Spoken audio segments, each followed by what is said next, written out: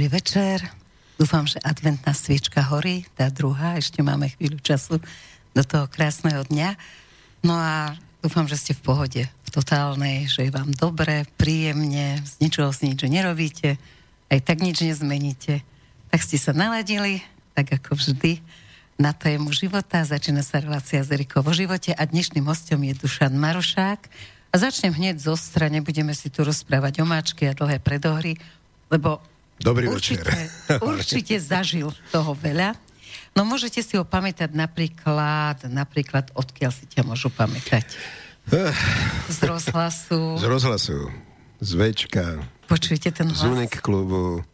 Čo ja viem. To bude dnes normálne. Z televíznych reklám a tak ďalej, tak ďalej. No krásne. Tak poďme nejako po poriadku. Začni niečím, že čo život dal, čo život vzal.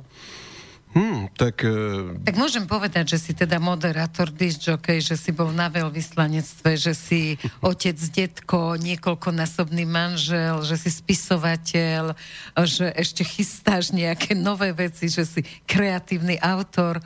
Toto všetko teda môžem o tebe povedať, ale teraz povedz to, čo ja neviem. Dalo by sa, len s tým spisovateľom by som to bral trošku s rezervou, pretože... 2 knihy o humore. O humore, ale plné humoru. Čo nie je úplne až taká nejaká vlastná tvorba, ale k tej vlastnej tvorbe sa chystám. Ale keďže ešte neviem písať úplne, viem, čo by som chcel dať. Príde na kurz tvorivého písania, to robím pravidelne. Prídem, keďže ešte neviem, čo by som konkrétne, ako by som to ukončil, tak ešte si 2 roky možno počkám a potom sa do toho pustím. Nie, uvidíš, že to bude skôr. Ale ak medzi tým teda nezaložíš nejaký súkromný rozhlas. To by som chcel, áno. No, naozaj tento týždeň dvaja ľudia úplne nezávisle na sebe povedali, že by možno bolo dobre, že čo by si chcel robiť tak, pretože ja mám kúsok do dôchodku. Tak neviem, no však mám nejaké také ambície, manželka má agentúru, umeleckú, ja neviem čo. Takže možno, že týmto smerom by sme sa vydali a dokonca ešte aj založili rádio. Dobre, tak teraz sme už pri dôchodkovom veku, vráťme sa na začiatok. Kde sa začala tvoje... Ja neviem, možno, že nehovorím hneď o kariére. Niekto má tak nádherné spomienky na detstvo, že je to viac ako kariéra. Ja mám pekné spomienky na detstvo, musím povedať, pretože teda rodičia sa mi venovali pomerne dosť. Nebol som z tých pomerov, čo veľa ľudí sa sťažuje, že kvôli vyťaženiu pracovnému rodičia sa im nemohli venovať a venovali sa im detkové a babky. Čo je bežné a ja sa dnes venujem môjmu vnukovi, ale to bolo celkom fajn do určitej doby, to bolo celkom zaujímavé. Ale vlastne ja si vôbec nemôžem sťažovať, pretože hoci som rodený Bratislavčan, tak napríklad s otcom aj s mamou mám také pekné zážitky z Kolibie, tak my sme chodili do prírody, hodne do okolia. Sa pamätám ešte keď bolo pri Partizánskej lúke, keď bolo kúpalisko. Nie? Keď sa tam si pamätám, keď bolo na Dunaji. Tak to ja sa už nepamätám, i keď teda k vode mám veľký vzťah, pretože som hrával vodné polo, ale toto si nepamätám, ale napríklad to si pamätám ešte, potom to nejako rýchlo zaniklo a potom boli také šedé roky, ale veľmi zaujímavé ináč. Pre mladého človeka je všetko zaujímavé, že? Najmä baby. No, najmä baby, ale bolo to zaujímavé tým, že vlastne musím povedať, že do veľkej miery sa mi to, čo som si v podstate v živote želal, to sa mi splnilo. Hoci, ako si hovoril, že som pracoval na veľvyslanectve, áno, pracoval som ako diplomat, ekonomický diplomat na slovenskej ambasáde alebo na zastupiteľskom úrade v Pekingu, v Číne, kde som strávil 3 roky a to bolo veľmi zaujímavé, to rád hovorím, že ja, keď som mojej mame v 7. alebo 8. ročníku základnej školy povedal, že chcem študovať zahraničný obchod, že chcem cestovať do zahraničia, tak akože dosť bola z toho šokovaná, ale nakoniec som vyštudoval strednú školu, ja som maturoval zo zahraničného obchodu a jazykov a na vysokú školu som sa nedostal na obchodnú fakultu. To bol dosť prúser, pretože moje papiere sa strátili. Možno to bolo tým, že otec mal nejaké problémy v 68. roku a vtedy sa to stávalo, že sa tak... Zrazu sa moje papiere strátili a našli sa po roku alebo po 3/4 roku. Potom som nastúpil na nejaké externé štúdium a potom som sa dostal na fakultu riadenia, ale kde som nastúpil na štatistike, čo ja som k štatistike nemal nikdy vzťah. Ja naozaj som... Je to veľká nuda. Myslím, že som vždy chcel obchodovať a byť obchodníkom, ja neviem čo. Teda to boli tie prvé veci.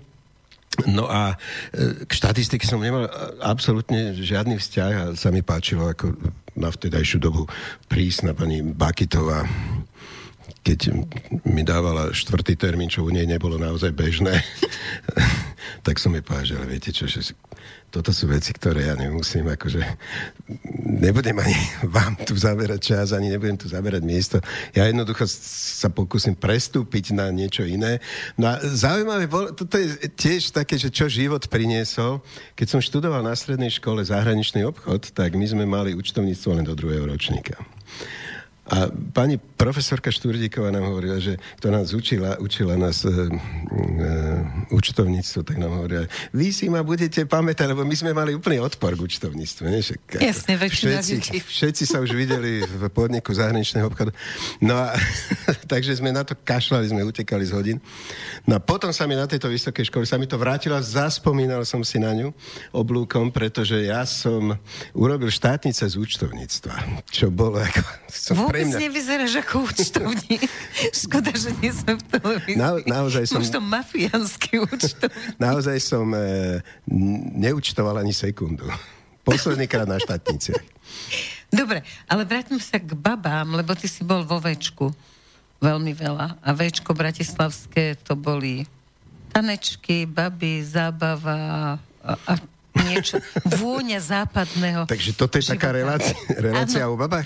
No dobre, tak... Priznaj sa, však dobre, manželka počúva, ale tak zase nie je prvá.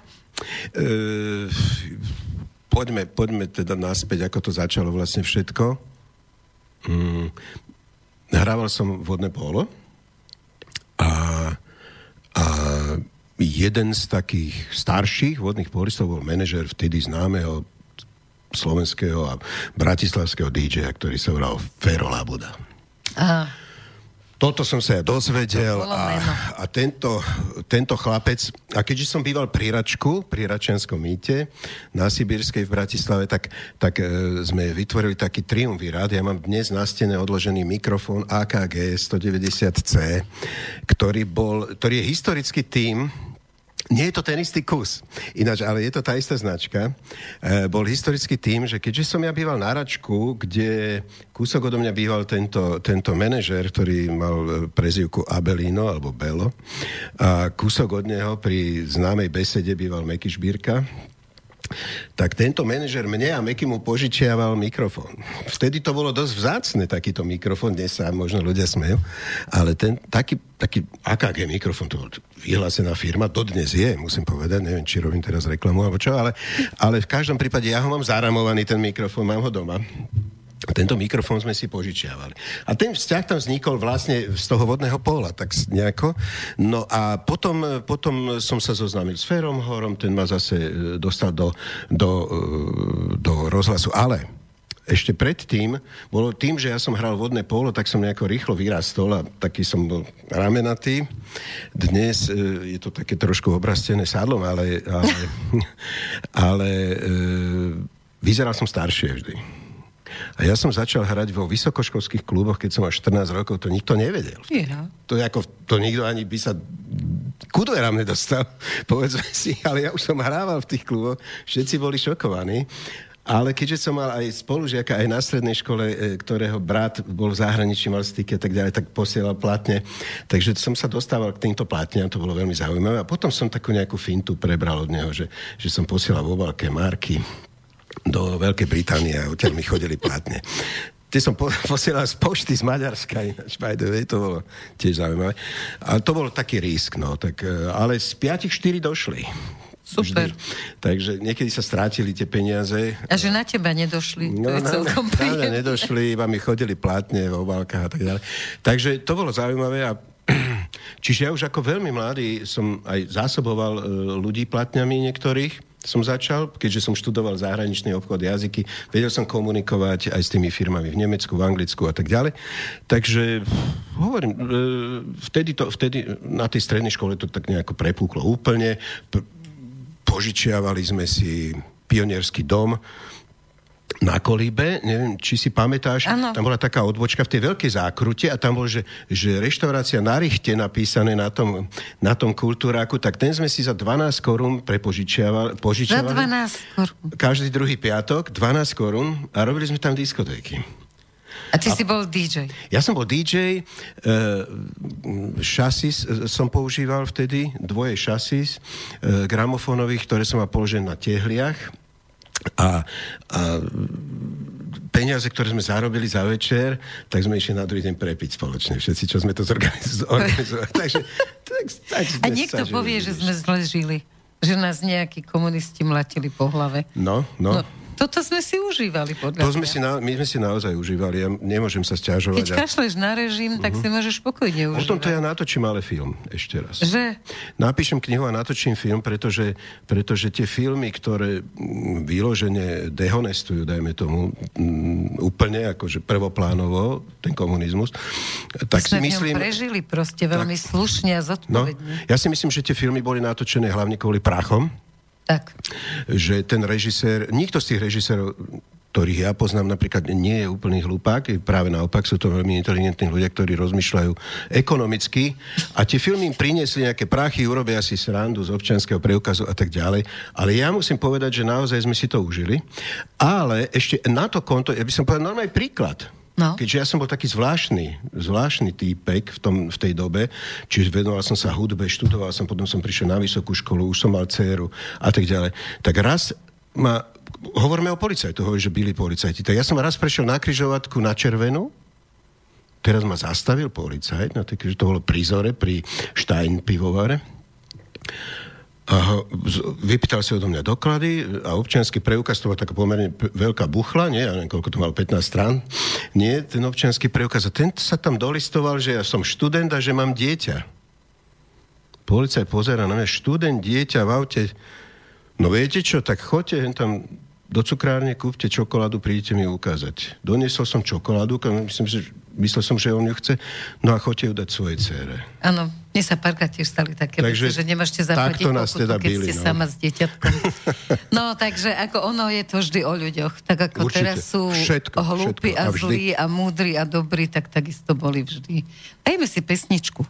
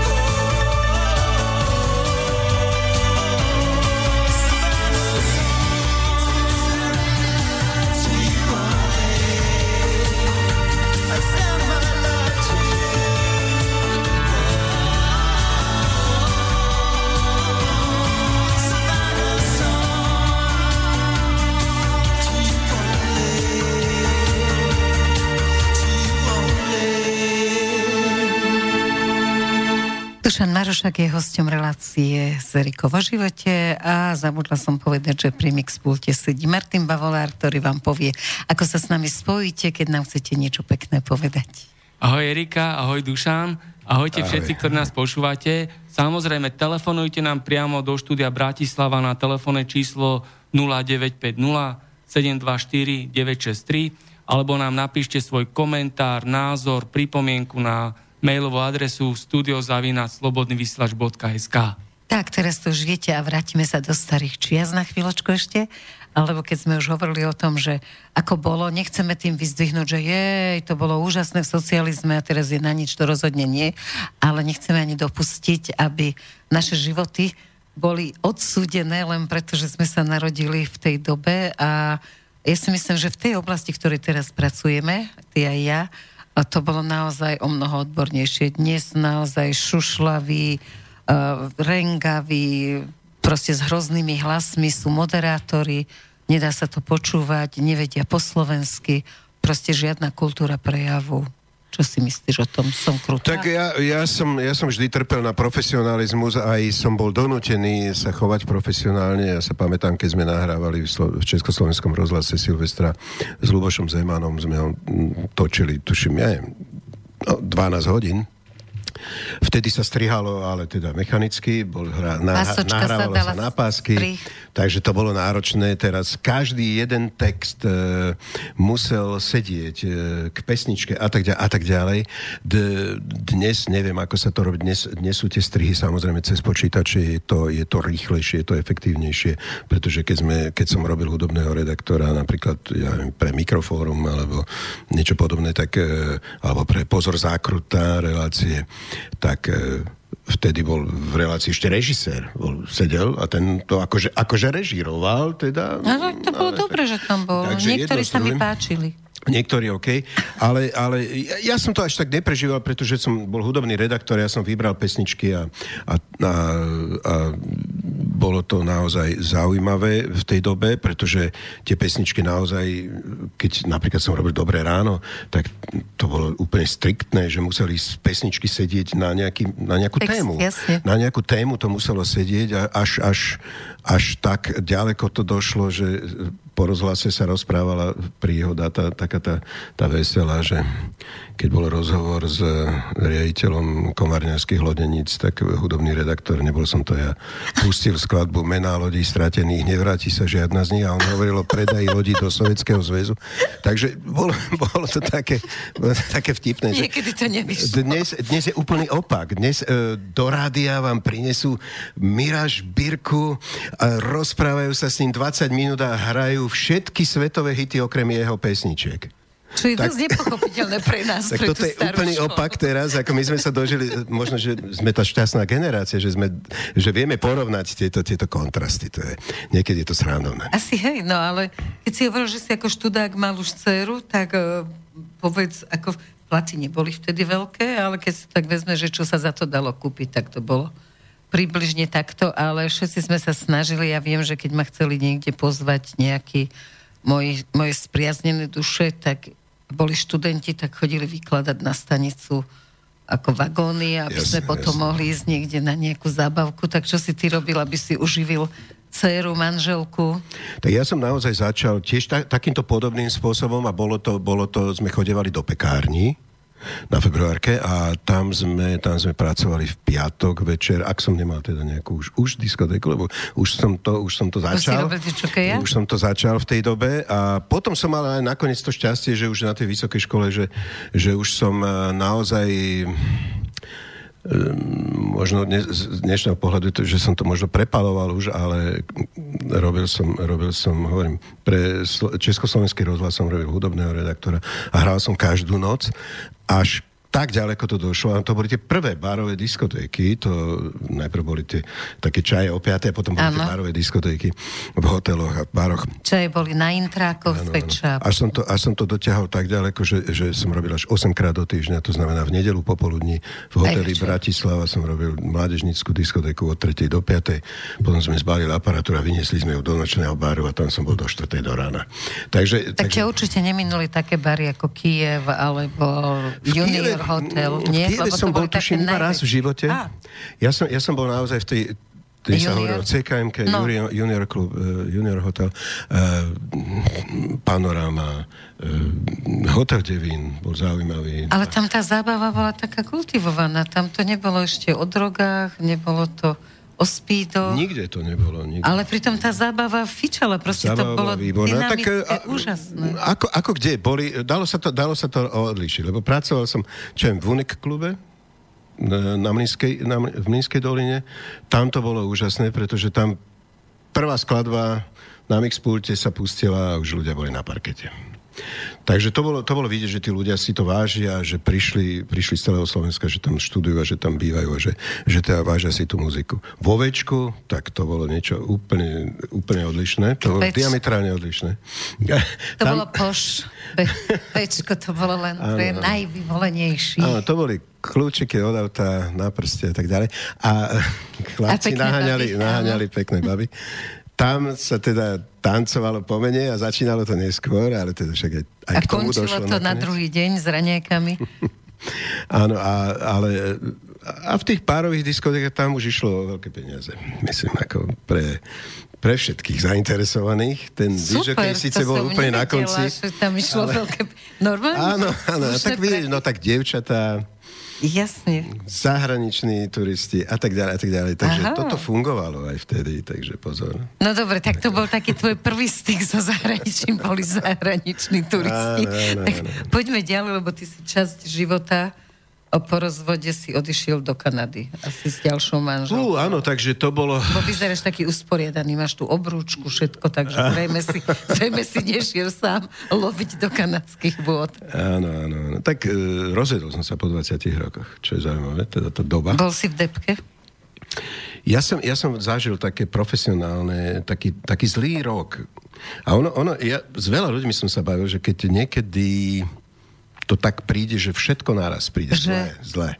Je také škaredé porekadlo, že na postratého aj hajzel padne. Napríklad, čiže ja som profesionálne neúspel, ale teda takto. Celá tá moja kariéra v tom rozhlase bola taká, že som napríklad vyprojektoval Rádio Koliba. To je komplet môj projekt, musím povedať skromne. A toto rádio som vyprojektoval, dokonca aj personálne obsadenie osôb som dal na papier pre ľudí určitých, ktorí to v tej dobe dirigovali a riadili a mali pod palcom. Takže po tejto stránke ešte fajn. Dokonca v tej dobe som pracoval ako výkonný riaditeľ Rádia Forte v Trnave a niektorí ľudia veľmi sa čudovali, že prečo odtiaľ odchádzam, keď som tam nebol, tuším ani 2 roky alebo koľko. A ja som hovoril, ale toto je moje dieťa. Moje dieťa je Rádio Koliba. Akože to, že tam nastúpila Monika Beňová v tej dobe ako riaditeľka, bola jedna vec. No ale potom som ju niekde v meste stretol a mi povedala, že čo keby si ty tak teda... sme to teda rozbehli, čo keby si ty. No ale to som ešte nevedel, že 2 mesiace na toto predajú nemenovanému pánovi Frunimu, ktorý už nežije, podvodníkovi BMG Invest a tak ďalej, ktorý sedel 7 rokov, no a on si dosadil potom nás. Čiže 2 mesiace som tam vydržal. V tom istom roku som sa rozvedol. Čiže si to predstav, že turbulencie boli úžasné, čiže výjsť úplne na vrchol profesionálne, kvázi teda, a hneď zároveň spadnúť aj čo sa týka rodiny a tak ďalej. Toto som veľmi ťažko znášal, pretože vlastne všetko som robil pre rodinu. To, čo som robil, a musím povedať, že už počas môjho vysokoškolského štúdia som zarábal 2-krát toľko za socializmu, ako moji obidvaja rodičia dohromady. Čiže A v čom si zlyhal v tom manželstve? Je to nepríjemná otázka? No tak teraz som to povedal vlastne v jednej vete. 20 rokov mimo domu, nie? Tak ako...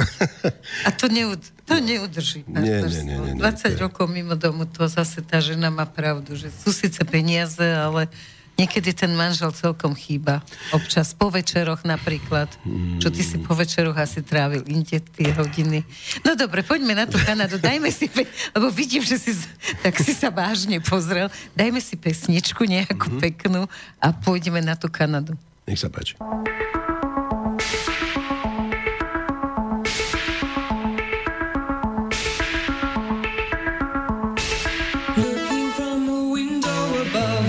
Like a story of love. Can you hear me? Came back only yesterday. I'm moving farther away.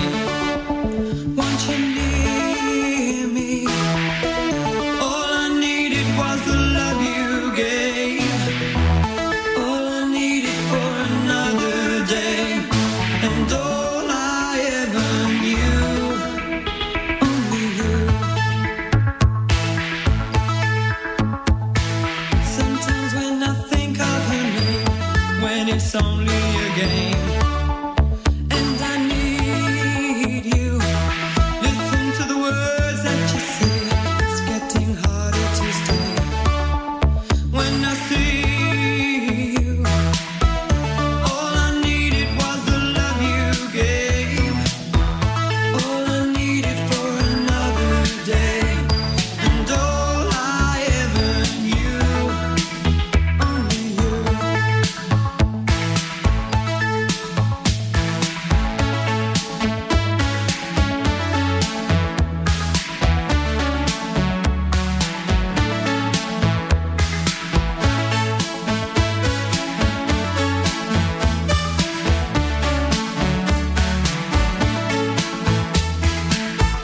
All I needed was the love you gave.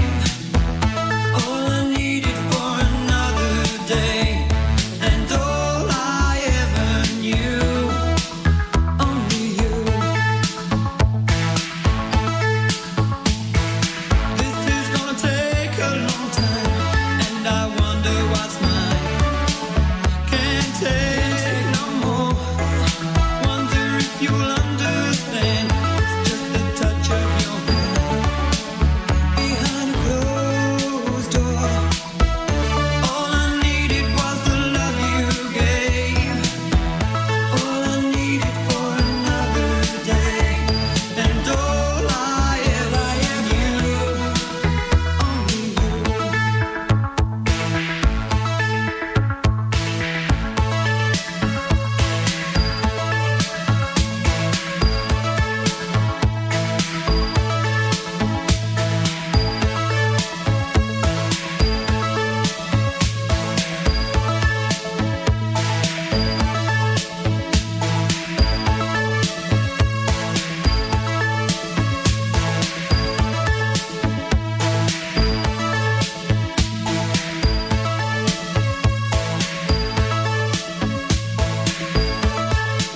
Tak sme si povedali, že budeme hovoriť o Kanade, ale ešte sa tak opýtam, myslíš si, že odísť z krajiny v tom čase, keď je človek do takého pádu spustený, že je to dobrý nápad? Že nie je lepšie zostať, kde sú priatelia, rodičia a proste taká tá psychická pomoc? Záleží od človeka. Vždy to záleží od človeka, lebo ako A si u teba hovorila, to že bolo sú takí aj onakí, No. takí onakí. Ja by som v živote nikdy nepovedal, že ja odídem zo Slovenska. Naozaj.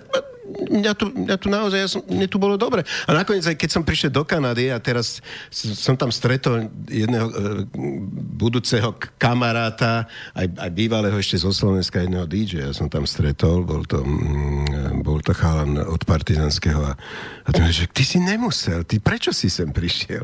Lebo ľudia utekali buď preto, že nemali prachy, alebo preto, že ich naháňala mafia, alebo niekto. Jasne. Alebo policia. Alebo policia, presne. Takže ako preto utekali ľudia, ja som naozaj nemusel, ale musel som, lebo ja som bol v takom rozpoložení, že som stretol ženu číslo 2, dá sa povedať, akože môjho života a ona mi povedala, že ale ak chceš byť so mnou, tak musíš ísť so mnou do Kanady. To bola jej túžba, hej? To bola jej túžba.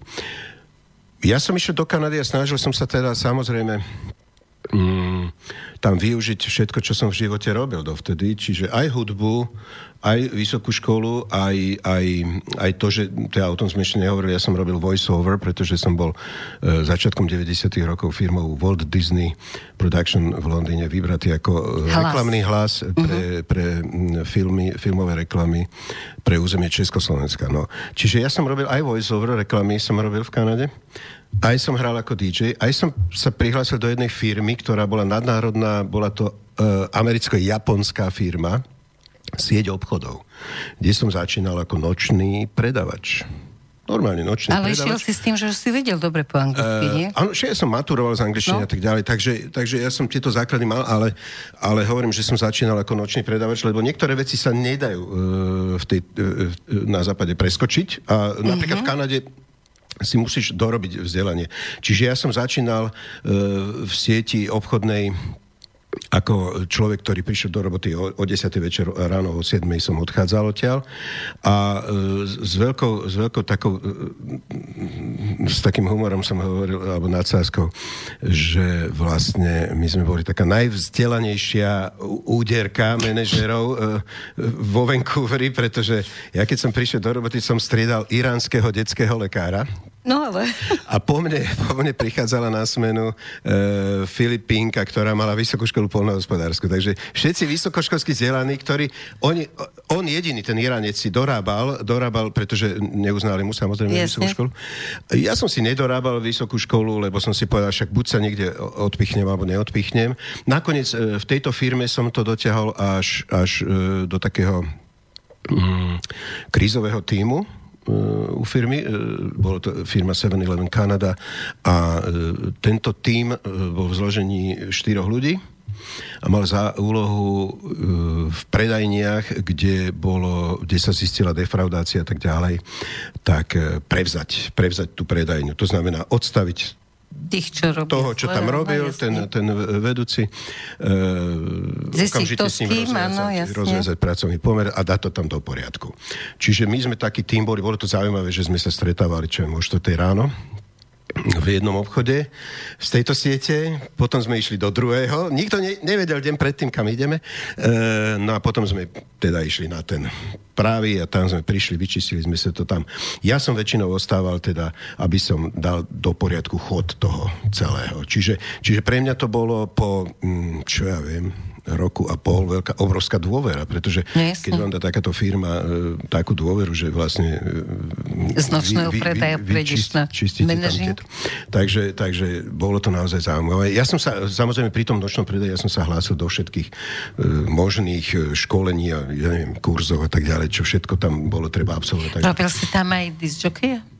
Robil som aj diskžokeja, robil som hlavne na svadbách teda. Lebo to som považoval za taký dobrý biznis. Začal som v takom klube, v downtowne, kde bolo vedľa seba asi 10 klubov. Všetky o jednej v noci mali asi 200 metrovú rádu pred sebou. Čo? No a ja som sa zoznámil s takým manažérom, ktorý mal agentúru. Bol to Černoch z Kalifornie. Strašne sme si sadli do oka obidvaja, pretože on videl, že ja som profesionál, že ja tam nekecam, teda naozaj robím a že mám obrovský prehľad o hudbe a takže ma dal do jedného takéhoto klubu a ja som mu potom poradil, poďme robiť svadby, agentúra. Tak som to dotiahol až tak s ním ďaleko, že vlastne mne ako jedinému, on mal 20 diskžokejov pod sebou, mne ako jedinému zo začiatku, keď som tam bol, som nemal vlastnú aparatúru, tam mne prenajímal zadarmo. Ostatní museli platiť, mne prenajímal zadarmo. A bolo to po takej príhode jednej, kde ma poslal nejak narýchlo na jednu svadbu a keď som mu priniesol aparatúru na druhý deň, tak sa ma pýtal, tak čo, ako bolo? A že dobre. A že to je všetko. Všetko. A potom som pochopil, že asi niečo robím zle, lebo prišiel nejaký tam miestny chlapec a ten tam vychvaloval, že vieš čo, z tejto svadby minimálne ďalších 10 budeš mať kšeftov a tak ďalej. Tak ten sa tam chválil a ja neviem čo všetko. No a ja som povedal, že dobre a on, že OK. A zrazu mu zvonil telefón a volal mu ten svadobčan. On skončil telefón a vyťahol zvačku $100 a dal mi, že práve mi ten svadobčan poslal $100, že návyše, lebo že ty si bol najlepší DJ, akého kedy videl v Kanade. Takže ako, bolo to aj po tejto stránke, to bolo fajn. No ale povedz, aké sú tam svadby? Svadby sú úplne iné ako u nás. No. Odlišujú sa hlavne tým, že začínajú, dajme tomu, o 3:00 popoludní a do 8:00 alebo do 7:00 večer sa predstavujú všetci. To znamená, že pultík, mikrofón a teraz sa všetci predstavujú.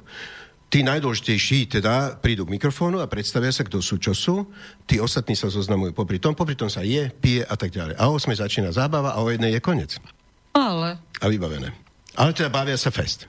Do jednej, to je čo?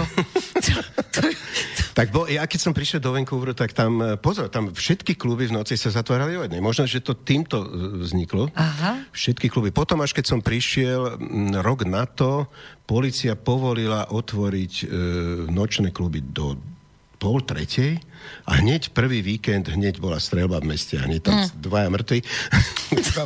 Takže, ale pokračovalo to ďalej, už to nedali naspäť. No, hovorím, že u nás by to zakázali, všetko bolo by vybavené. Ale tam to teda pokračovalo ďalej. Čiže týmto štýlom a robil som aj voice-over, čiže natáčal som reklamy. Tak to nejak približ ľuďom. Ty vyrábaš aj ten text, alebo ty si len hlas? Ja som len hlas. Oni ti dajú proste noty, Ja som len napísaný hlas, text. vždy som len hlas. A oni si s tým robia, čo chcú. Aj tam som bol hlas a prvý job bol, a to je zaujímavý, to bol veľmi zaujímavý job pre mňa, že prvý veľký job, že ma zavolali do štúdia a povedali, počúvaj, tak bude to veľký summit. Veľký summit, čo je G20, príde na neho Putin. Putin pripravil prejav a ty ten prejav, prosím ťa, prehovor s ruským akcentom. Aha. Čiže on poslal tak dokonalý prejav, že bol perfektne v angličtine preložený. Ten jeho prejav. Čiže ak on tam prednášal a oni chceli, ale trošku ho chceli teda toho vadiť, ako sa zhovadiť snažia, a teda, že náhrať to. Ja som akurát sa nasťahoval, vedľa mňa do domu sa nasťahoval Rus. Tak som zobral fľašu a išiel som za ním a sme sa bavili, tak som od neho pochytil ten ruský akcent, aj keď však ten ruský akcent poznáme aj tak. Tak som to nahovoril, boli to peniaze, takže som to nahovoril. Si ohovoril Putina, no to neohovoril, nahovoril, ale to bol prvý job, ale mám v tejto súvislosti, nebolo to úplne dehonestujúce, bolo to naozaj, že s akcentom ako keby, ale mám takú veselú príhodu mám k tomuto, pretože naozaj ten môj akcent mi začal vadiť. Uh-huh. A čítal som noviny a tam som sa Vancouver je filmové mesto, neviem, či o tom vieš, ale vo Vancouveri sa točí 50% hollywoodskej produkcie. Uh-huh. Vancouver má strašne veľa slnečných dní v lete a tým pádom je tam táto filmová komunita. Tam sú, však Schwarzenegger tam natočil 5 filmov a tak ďalej a tak ďalej. Takže je tam tá filmová komunita veľmi silná. Tak som zrazu objavil v novinách, že odučím ťa, že si z filmovej branže, odučím ťa akcent. Tak okamžite som zobral telefón, zavolal som, halo, ja som ten, že tuto čítam inzerát, že odučím ťa akcent, neviem, $150 na hodinu. A ona mi hovorí, že vieš čo, koľko máš rokov? Som jej povedal, som mal 44 rokov, keď som sa presťahoval do Kanady. No a som jej povedala, ona mi hovorí, vieš čo, že budem k tebe úprimná, aj keď mohla by som ti dať 2-3 hodinky a zarobiť na tebe, budem k tebe úprimná, ty sa v tomto veku už akcent neodnaučíš úplne, a čiže nebudeš úplne dokonalý, ako bezakcentový. Ale máš dve možnosti. A potom mi povedal, že sú tu aj akcentové firmy. Čiže ja som sa nakoniec, na jej radu som sa zoznámil s agentúrami, ktorí brali akcentových hercov, aha, ktorí majú východný, napríklad ja som mal slavický akcent, takže ma zobrali. No a potom ešte povedala vtipnú príhodu, že ona učila, alebo odučovala akcent Jackie Chana, konkrétne táto baba, ale že on nechcel úplne a aj sa tak dohodli, lebo jeho ten azijský, ten čínsky... Jasne, to bolo potrebné. Perfektne, takže toho nechcel úplne stratiť, ale s ním strávila 2 roky, takže toto mi povedala ako pikošku. Takže takto. A potom som teda nahrával všetkých ruských mafiánov a tak ďalej so slavickým ruským akcentom do hollywoodských filmov. To ti nerobilo problémy, samozrejme. No ako pokračovalo to manželstvo, keďže si šiel za túžbou svojej ženy? Ona tam bola šťastná? Ona tam bola veľmi šťastná, ale ja aj s jej dcerou sme tam neboli šťastní úplne. Aha. Možno aj kvôli jej povahe, alebo čomu, neviem. A tak my sme sa vrátili na Slovensko. A ona zostala? Nie spolu, samozrejme. A ona išla k starým rodičom a tak ďalej. Dnes už má dieťa, tak je vydatá. Tá je dcera, myslím. No, a ona tam ostala sama. Si to predstav. A ty si musel zase hľadať manželku. No dajme si pesničku.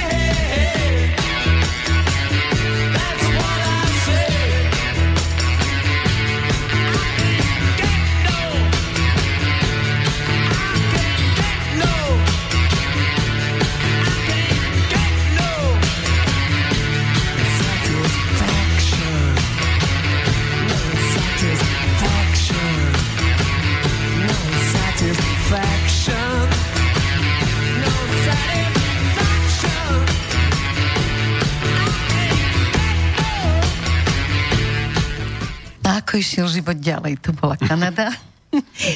Si sa vrátil, dcera sa vrátila, manželka zostala, tak predpokladám, že bolo treba hľadať ďalšiu. Ty si sa už na začiatku vyhol tej téme ženy, ale ja som chcela nejaké poučenie, alebo ako to vyzerá, že teda si znalec. Nie, no tak potom to som si povedal, že už sa nikdy neožením. No to mi je jasné, to si povie každý chlap. No ale potom teda som našiel moju tretiu manželku, s ktorou som... Šťastne ženatý? Šťastne ženatý a sme veľmi také podobné povahy do určitej miery, nie? Alebo do veľkej miery. A tým pádom nám to ide. Takže vravíš, že podobné, lebo sa hovorí, že práve sa majú doplňať, že majú byť úplne rozdielni.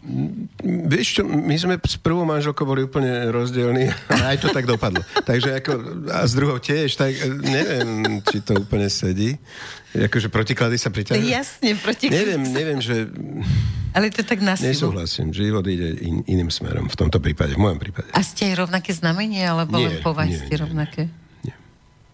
No tak teraz daj taký recept, akože keď si to už vyskúšal 3-krát a už vieš, aké to je zostať pri tej žene a aby ti bolo dobre, tak daj taký recept, že čo by mal urobiť človek, ktorý si už povie, že sa nikdy neožení a potom sa predsa ožení, takže čo by mal teda, čo by sa mal držať, aby mu to vydržalo? Neviem, že či je na toto nejaký univerzálny recept a neviem, že či vôbec sa nejak oplatí o tom hovoriť. Možno sa viac v dnešnej dobe oplatí hovoriť o tom, čo ja zažívam teda. Že napríklad každý druhý týždeň si zoberiem môjho vnuka, ktorému, keď si ho zoberiem, tak vypínam telefóny, nepozerám televíziu, venujem sa jemu a ja si ho zoberiem, dajme tomu. A s ktorou ženou máš to dieťa, ktoré má vnuka? To je moje dcery. Vnuk je mojej dcery. Ja viem tvojej dcery, ale z ktorého manželstva? Z prvého. Ja mám iba z prvého. Lebo, dobre, aby som to pochopila. Ja mám iba z prvého manželstva deti. Takže už to je pekné, že tvoja žena nežiarli. Tvoja súčasná žena nežiarli na to, že máš dobrý vzťah s vnukom. Nie, myslím, aj to je krásne. To je nonsens. Ale toto som chcel povedať, že o to ide a možno, že to je vlastne celé to šťastie v tom, že dnes to vidíme, že vlastne starí rodičia sa venujú deťom a bolo to tak aj kedysi. Samozrejme. Bolo to aj kedysi a ja keď vidím, napríklad dnes som si spomenul na jednu príhodu, čo som bol u jedného kamaráta, ktorý býva v Rusovciach, ale tak som sa bol pozrieť a sme si niečo dohadovali a vo dverách pred jeho domom a prišiel tretí kamarát a medzi tým vyšiel z domu jeho syn, toho priateľa. A teraz mu hovorí, že oci, poďme sa hrať. A oci povedal, že vieš čo, došiel tu jeden kamarát, má nový Mercedes a idem sa na ňom previesť. A mne normálne to došlo strašne ľúto. Lebo toto si asi to dieťa zapamätá, že nevenoval sa mi ten môj otec ako vtedy, keď ja som to chcel a tak ďalej. Čiže ja keď vidím, aj keď idem v električke, alebo keď idem niekde, ja neviem, vo vlaku, alebo čo, a teraz je rodič s dieťaťom a teraz ten rodič stále na telefóne a stále do toho telefónu čumí úplne závislý. A teraz to dieťa by aj chcelo komunikovať, tak už nekomunikuje. Dostaneme sa tam, čo som videl už v Číne, pretože myslím, že Číňania sú minimálne o 19 rokov pred nami. A? Tak to už som videl, že prišli do reštaurácie matka so synom, on telefón. Popri tom, že teda si robili nejaké hry, sa najedli a odišli a nepovedali ani slovo. No ja som toto tu už videla pár razy. Takže toto myslím, že tá úcta a tá pomoc. Napríklad v Kanade, to bolo zaujímavé, v Kanade muži sa strašne venujú svojim deťom. Nosia ich od útleho veku v košičkoch, buď na chrbte, alebo vpredu a strašne venujú sa tej rodine. To, čo robí tá jeho žena, vlastne neviem, možno, že teda zarába peniažky pre rodinu, alebo naopak, čiže oni sa doplňajú a tam to bolo veľmi pekné. Toto neviem, či som tu navidel, možno už to existuje, ale dovtedy som to nevidel. Mňa to prekvapilo v Arabských Emirátoch. Že ženy proste sa hovorí, jak sú tam utlačané a muži išli s kočíkmi, alebo mali na sebe dieťa a ženy v tých burkách a úplne slobodne si tam behali po obchodoch a muž sa venoval dieťa. Toto je to. A potom možno ten čas, že? Ten stres časový, že treba byť s rodinou asi. Čiže poučenie je, že viac je byť s rodinou, ako zarábať peniažky. Ovšem, niekedy to tak vidie, že obidvaja manželia sú takí, že sú zaneprázdnení a teda budujú si svoju kariéru a potom zrazu sú niekde na vrchole a pozor sa, že nemajú žiadny vzťah ku svojim deťom. A už ani k sebe navzájom. Ono to nejak tak sa vytratí, keď človek sa venuje viac kariére ako tomu vzťahu.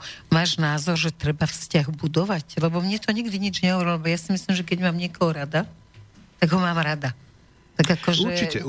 Že nemusím nič budovať. Proste, že je to prirodzené, že som rada, že som s ním a proste, že všetko je príjemné.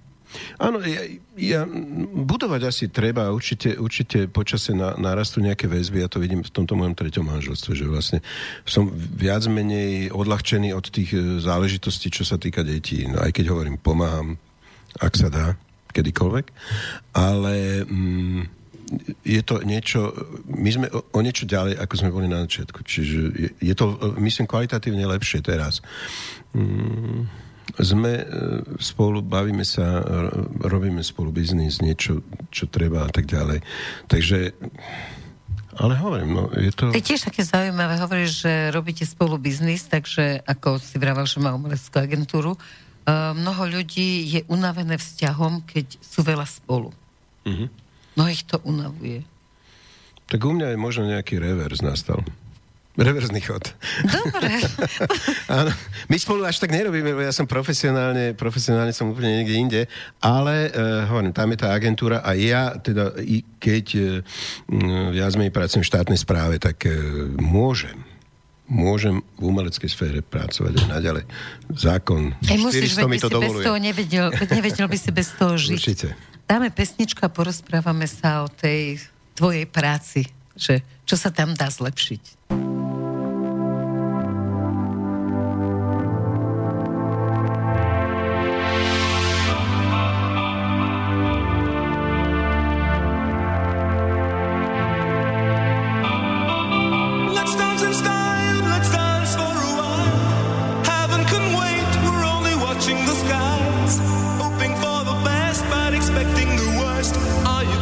Drop the bomb or not.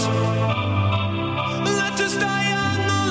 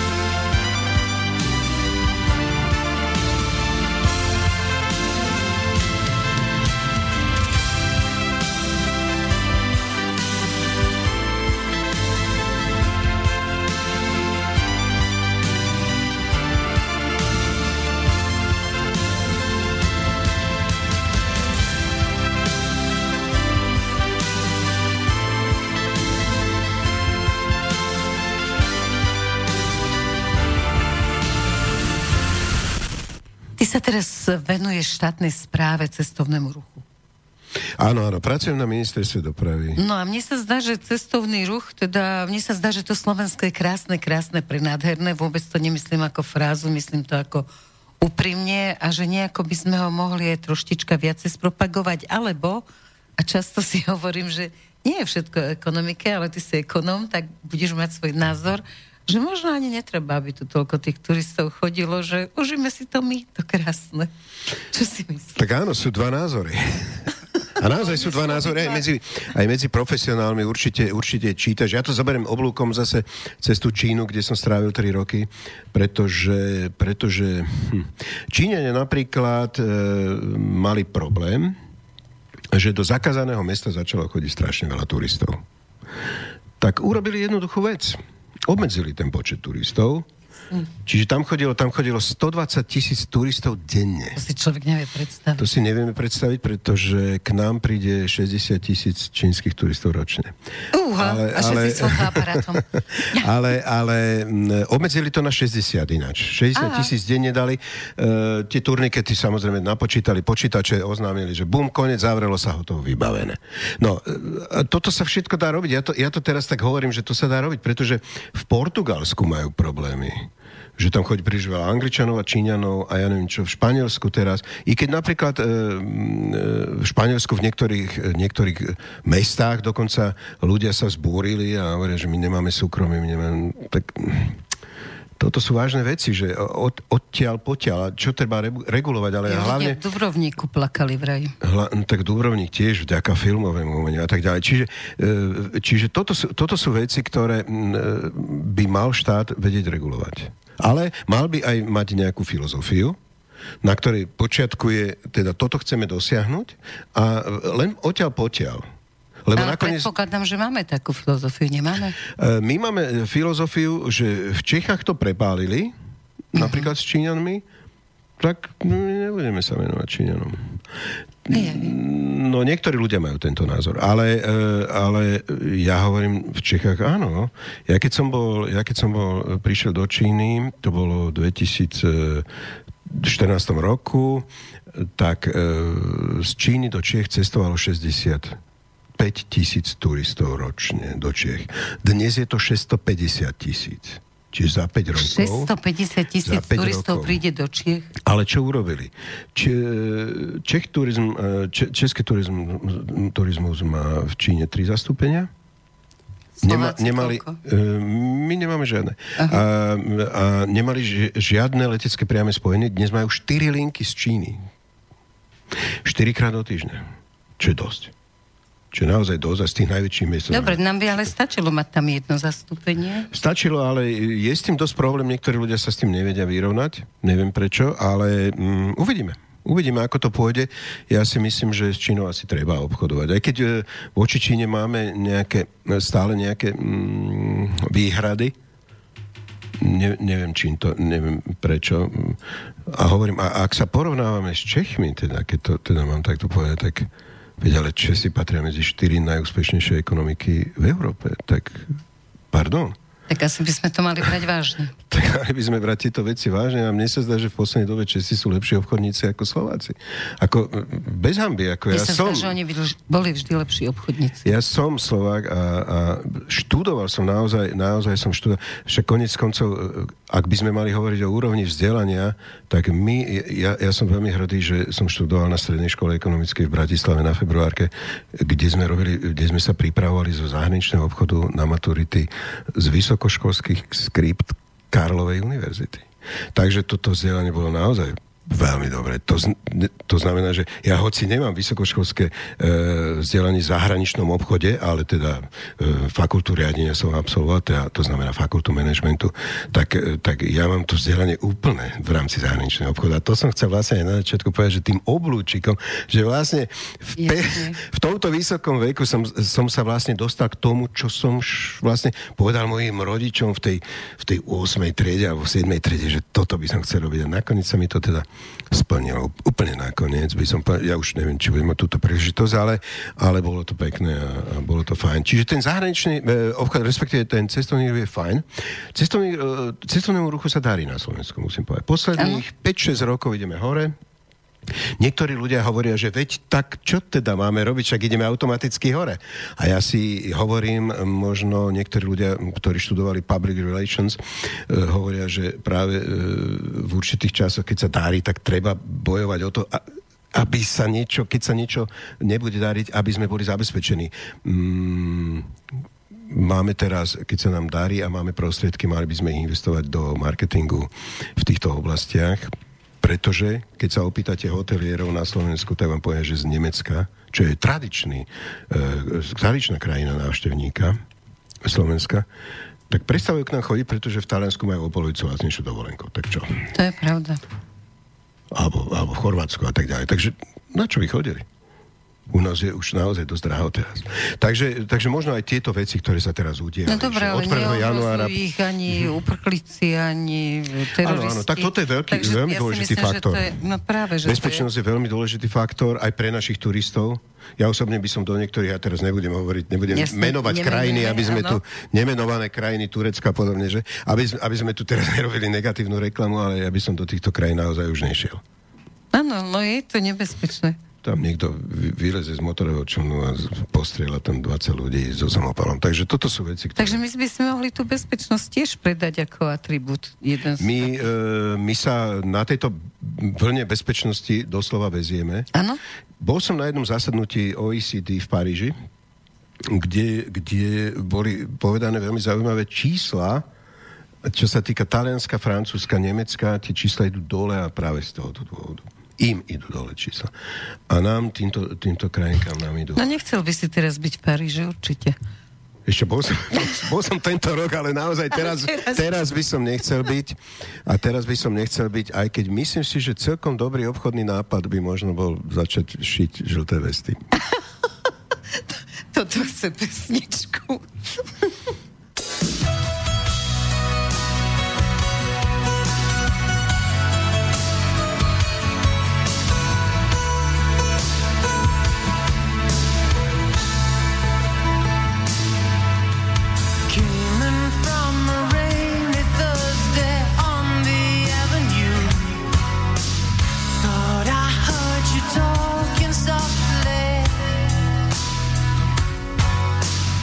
I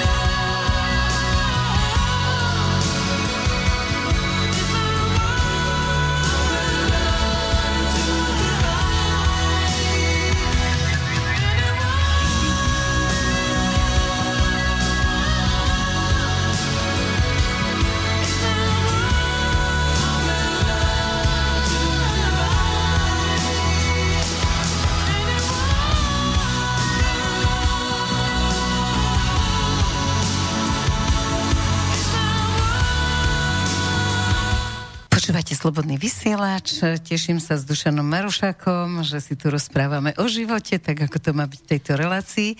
No a teraz by sme mohli prejsť do Číny. Ako si sa dostal do Číny, ako si sa dostal na veľvyslanectvo a vlastne skús, lebo tá Čína je opradená všelijakými mýtmi, takže najlepšie je rozprávať sa s ľuďmi, ktorí tam boli.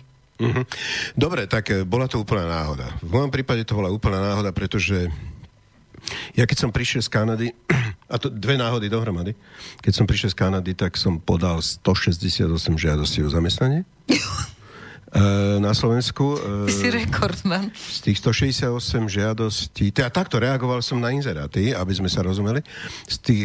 Bolo mi 5 firiem mi odpovedalo, z toho som bol na 3 pohovoroch.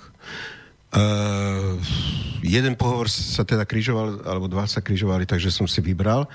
No a na ministerstvo dopravy to bola taká totálna náhoda, že vlastne som jednej priateľke volal, že teda ideme na kávu a takže počkaj 20 minút, toto bude veľká formalita, hneď budem dole na kávu. Hneď ma vyhodia.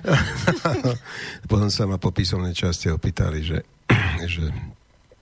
ako si predstavujem svoj plat a ja už v tom zúfalstve, čo bolo po tých 168 žiadostiach, tak som povedal, že plat nechám na vás, využite moje schopnosti, využite moje skúsenosti, využite moje vzdelanie, moju chuť robiť.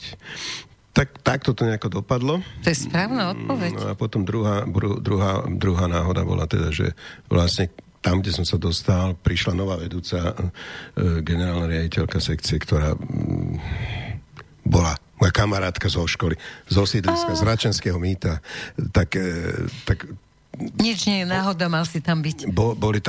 Boli tam nejaké čistky, alebo čo, tak ja som ostal a nakoniec ešte po pol roku sme mali nejakú poradu a sa opýtali, že kto by chcel ísť do Číny, že tam je nejaký problém. Manželka ekonomického diplomata má problémy s očami, so zrakom a tak ďalej. Tak ja som sa prihlásil, no a nakoniec som sa tam dostal. Čiže prešiel som z ministerstva dopravy na ministerstvo zahraničných vecí, kde som bol rok, no a odtiaľ som teda odštartoval do fantastickej, vytúženej Číny, pretože pre mňa to bol obrovský sen. Mňa sa veľvyslanec potom v Číne pýtal, keď som napríklad, že čo vy, čo ste žili v Kanade, že vás fascinuje Čína? A ja vám, že áno. Jasne. Áno, Čína je niečo iné, niečo zaujímavé, niečo mimo a pochopil som, že sú tam určité možnosti, ale tam treba pracovať naozaj komplexne. My sme malá krajina síce, ale akoby chvíľami nebol nejaký záujem. Nebol záujem. A to som videl aj na nejakých takých veľkých recepciách čínskych, že Čína mala nejaké výročie a veľké a prišli tam ľudia. Nebol tam žiadny prejav zo slovenskej strany. Tak. To sa robí len... Nie je to o tom, že vlastne ako keby taká nejaká štátna politika pod vplyvom Ameriky tú Čínu ako neuznáva. Hoci oni s ňou obchodujú Američania bohato, ale my ju neuznávame, lebo tie ľudské práva sa tam nedodržujú. Tak keď toto je teda ten najväčší dôvod a potom ešte aj, oni potom ešte aj vplývajú na tých obchodníkov a teda buď ich teda hneď zoberú do svojich služieb nejakých, alebo ich všetkých podplatia, tak ja hovorím potom teda pani Merkelová musí byť dobre podplatená, keď 11-krát bola za posledných 10 rokov v Číne. A vie prečo? A vie to zužitkovať. A naozaj vie prečo. Poradcovia najvyšších predstaviteľov čínskych sú made in Germany. A Američania sú tam v Číne 4,5 tisícový diplomatický zbor americký. Ja hovorím, že niektorí ľudia tam robia niečo iné, ako teda obchod. Ale to je vždy. Ale 4,5 tisíc hovorí za svoje. Rakúšania 1500.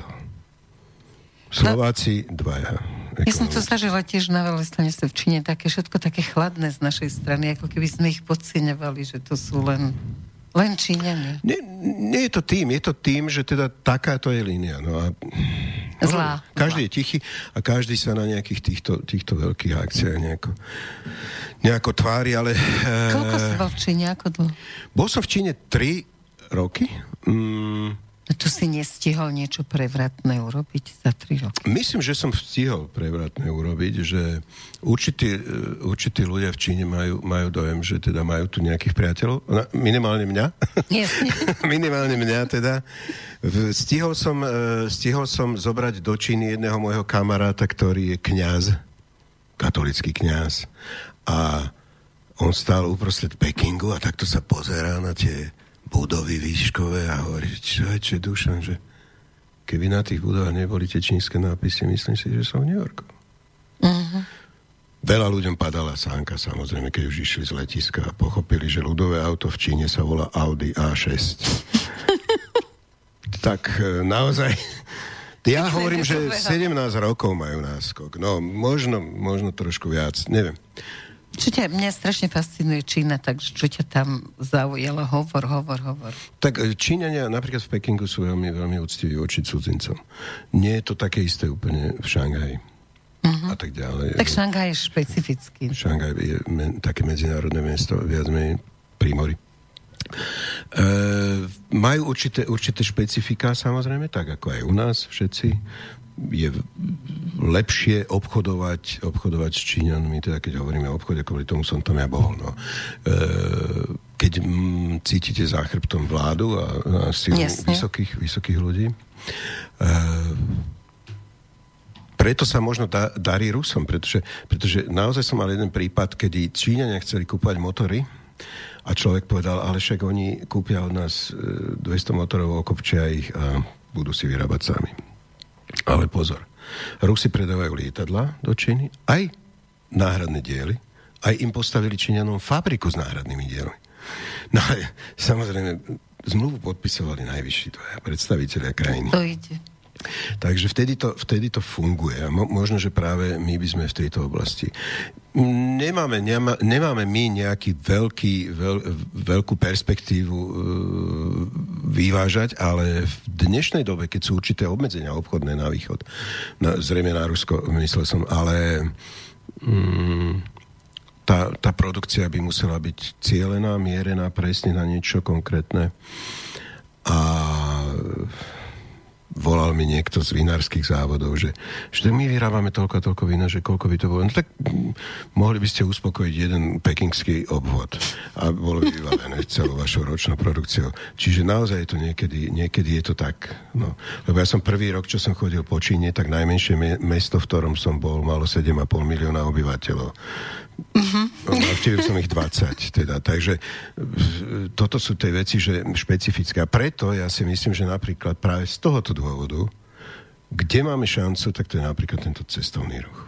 Tu sú peniaze položené na zemi, ktoré len musíme zdvihnúť. No tak dúfam, že to zodvihneme. Zase tých peniazí toľko nemáme, keď máme vyrovnaný rozpočet. Budeme mať budúci rok. Budúci rok budeme mať, áno. Takže tie peniažky by sa zišli. Ale ja som skôr myslela, že také nejaké z Číny, také nehovoríme o obchode, ale hovoríme o tom, čo ťa ako zo života. Takého... Tak zo života... Ja neviem, možno vzťahy, mňa zaujímajú vždy vzťahy sú veľmi zaujímavé. No? Kde začať, lebo to je naozaj veľmi náročné. Totiž to obdobie keď bol pri moci Mao Tse-tung, veľmi poznačilo Číňanov a niektorí hovoria, že práve kvôli tomu sú dnes také vzťahy, že si neveria ľudia. Kde sa báli, hej, že ich budú udávať jeden druhého. Len problém je v tom, že ľudia neveria v rodine. Manželka manželov, deti, rodičom a tak ďalej. Neviem, či... Tam sa až takto udávalo v rodinách? Čiže neviem, ale takúto som dostal informáciu. Ale čo som sa... Moja pozícia bola totiž problematická v tom, že ja som tam bol ako diplomat a tým pádom ku mne sa neboli veľmi úprimní.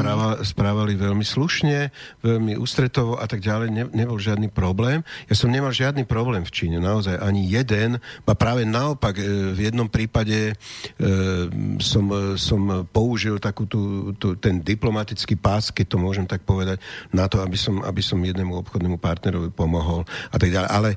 Ale mne tí ľudia pripadali strašne úprimní, strašne milí a kde my sme boli začiatkom 70.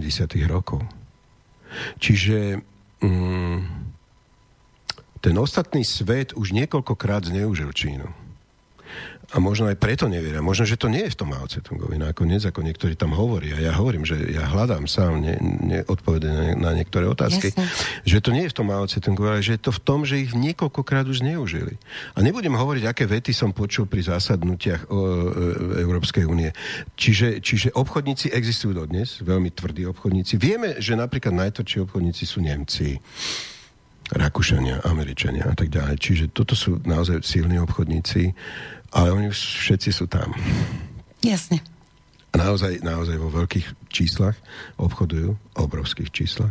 Však napríklad naozaj prvá západná firma, ktorá bola vpustená do Číny, keď to tak mám povedať nahrubo, bola firma Volkswagen, nemecká, ktorá ale dnes zase zamestnáva obrovské počty ľudí. A myslím, že do roku 2020 by mali mať už okolo 25 fábrik v Číne.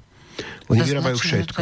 Vyrábajú tam všetko. Fabie, Octavie, Passaty, Audiny, Mercedesy, Toyoty. Všetko ja sa s ohľadom na počet obyvateľov bojím, že fakt, keď si tí Číňania nakúpia všetci auta, tak ako my máme takmer každá rodina, tak tá planéta čo urobí? Veď to bude smog už aj tu na.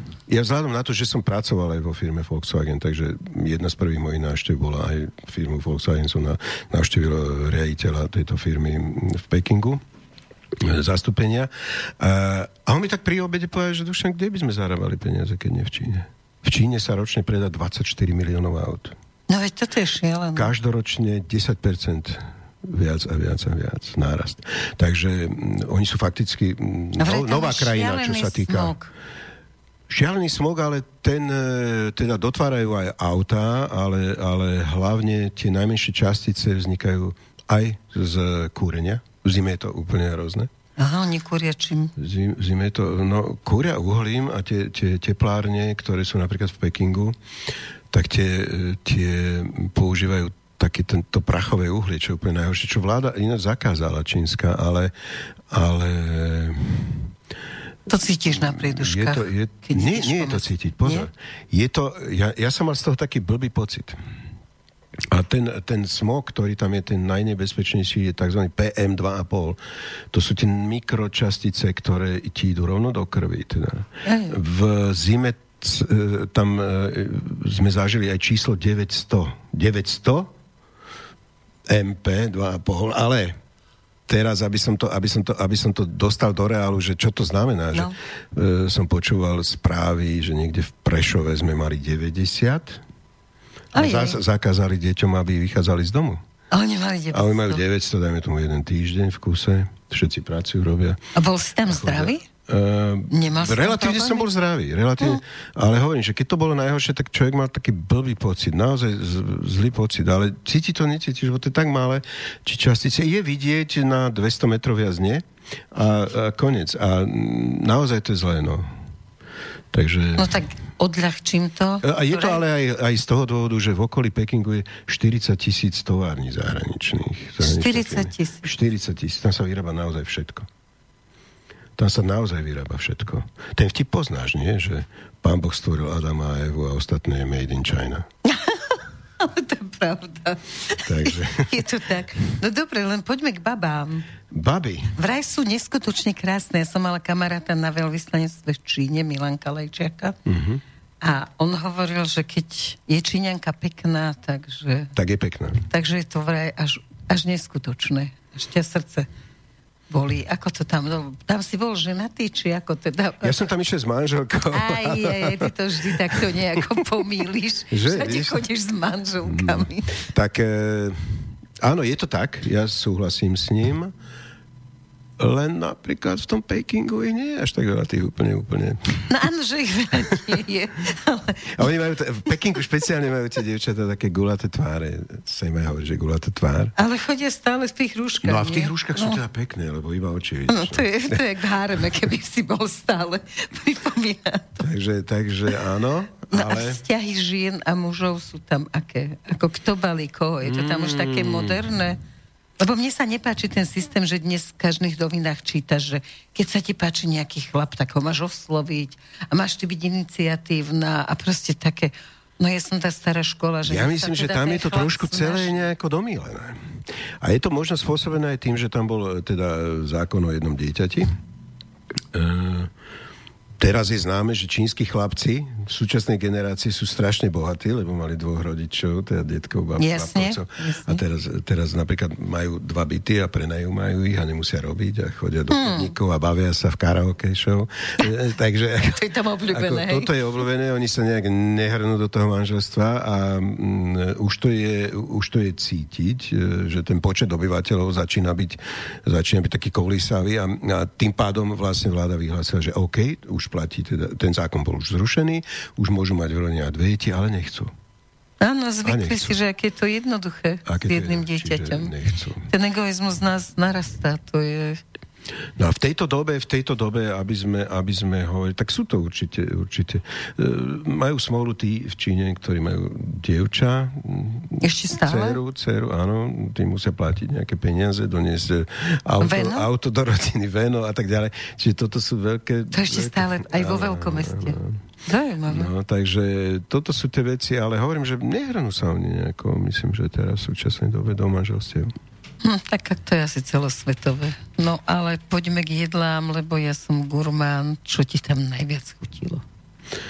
Wow, povedz. To je naozaj ťažko povedať, pretože už keď som išiel do Číny, tak ma pripravovali, že tá Čína v Číne je úplne inákou. No jasne.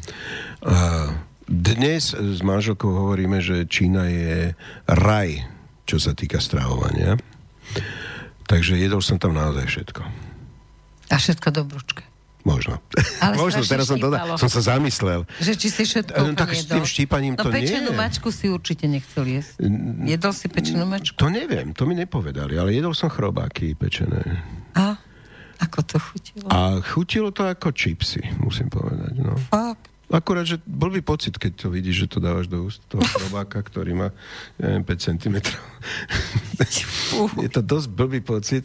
A tak sme... A v polievočke tie pandravy. Aj k takému som sa pri jednom rokovaní dostal. A zjedol. Neodmietol som ako... Diplomat nesmie ako obchodník, teda... Lebo som teda dúfal, že niečo sa vyrieši. No ale ináč obchodníci, čo sa týka obchodných rokovaní, Číňania hrozne pijú. To ti musím povedať. To je. A potom, ako sú schopní urobiť obchod? Sú schopní potom urobiť, musí sa s nimi 3-krát opiť. Úha.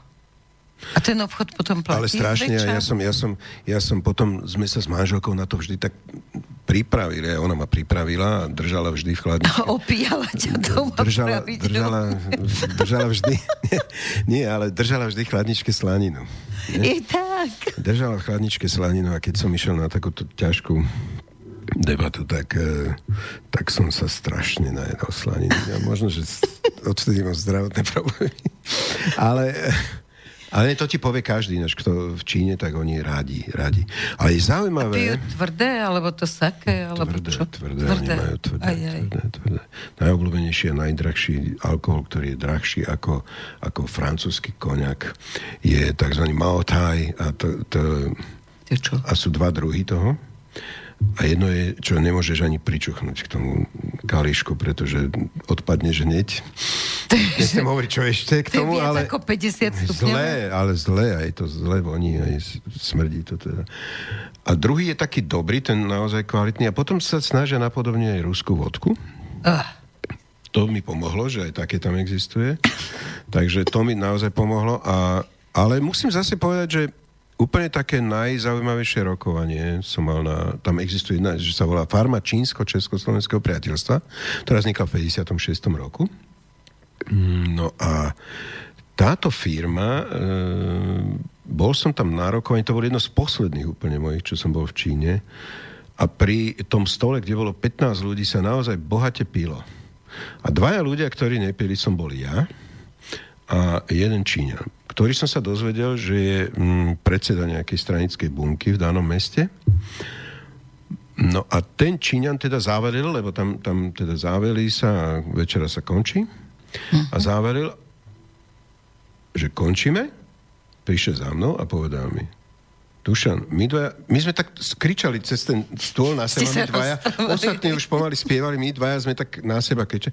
A on mi hovorí, že Dušan, to, čo si mi teraz povedal, akože za túto večeru, ma viedlo k takémuto rozhodnutiu. Zajtra ráno o 7:30 pre teba pošlem šoféra a ideš mi urobiť prezentáciu Slovenska. Pekné. Bol to predseda strany v tom danom meste, v tej na tom družstve. Čo, nie je družstvo, lebo to bola rafinéria, 100 000 sídlisko a tak ďalej. Ale to sa mi páčilo. A on naozaj, ale to auto, aby sme boli v reále, celá tá večera sa odohrála v piatok večer. Čiže v sobotu ráno o 7:30 ma čakal jeho šofér, odviezol ma do jeho kancelárie, tam bolo 10 ľudí pripravených, každý pero, papier a ja som urobil prezentáciu, nejakých 25 alebo 30 slajdov, že čo teda eventuálne v spolupráci so Sáriom vyrobenú a čo teda, aké máme my možnosti, čo im môžeme ponúknuť a tak ďalej. Čiže toto bol mimoriadne prekvapivý záver jednej večere. To bol mimoriadne aktívne. Tam prišlo k takým ponukám, že vlastne dodnes niektoré slovenské firmy, 2 alebo 3, sú v tej oblasti, operujú tam, robia tam biznis a tak ďalej. Oni tam už boli, ale dostali úžasné podmienky, ktoré nikto dovtedy nejako nereflektoval. Takže toto ma priviedlo k tomu, že už sa mení tá Čína, že samozrejme všade sú ľudia, ktorí radi pijú a tak ďalej, ale s takými asi veľa neurobíš. No veď preto som sa pýtala, že či tie zmluvy platia, keď ich robíš s opitými ľuďmi. No, a oni navyše nemajú vraj nejaký enzym na štiepenie alkoholu, takže rýchle sa opijú. Víš, ťažko hovoriť o enzymoch, keď ideš na večeru, kde sedia dvaja pripití ľudia, ktorí už vypili fľašu vodky. 7. Takže tam nejde o enzym, aj keby ho mali už. Presne, to už oni sú taký ten drobný. Áno, takže, ale hovorím, že napríklad s týmto človekom, ktorý bol ešte aj nakoniec predstaviteľ strany komunistickej, tak to bolo pre mňa fantastické a veľmi som sa tešil, že som teda mohol prezentovať. A že to nakoniec malo aj nejaký význam. Ešte by si sa vrátil, nie? Ja by som sa vrátil do Číny, chcel by som tam niečo robiť, ale neviem, či mi to bude umožnené. Ale to nie je tak podstatné. Musíš tu otvoriť nejakú obchodnú komoru vlastnú. Ty už je toľko, že asi netreba. No, vieš čo? Možno, že tie sú založené na alkohole a ty urobíš pre abstinentov. Nie, netreba. Netreba? Všetko v poriadku? Dobre. Martin má mail? Áno, prišiel nám mail od poslucháča Pala a sú tam 2 otázky. Jedna je pre pána Marušáka. Zdravím do štúdia. Ako hodnotíte a spomínate na vaše pôsobenie vo Volkswagene Bratislava? Wow, tak hneď mám odpovedať. Dobre, no?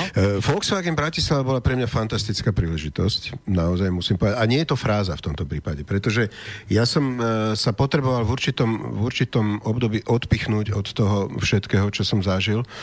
A Volkswagen mi pomohol v tom, že je tam určitý systém, určitá úroveň.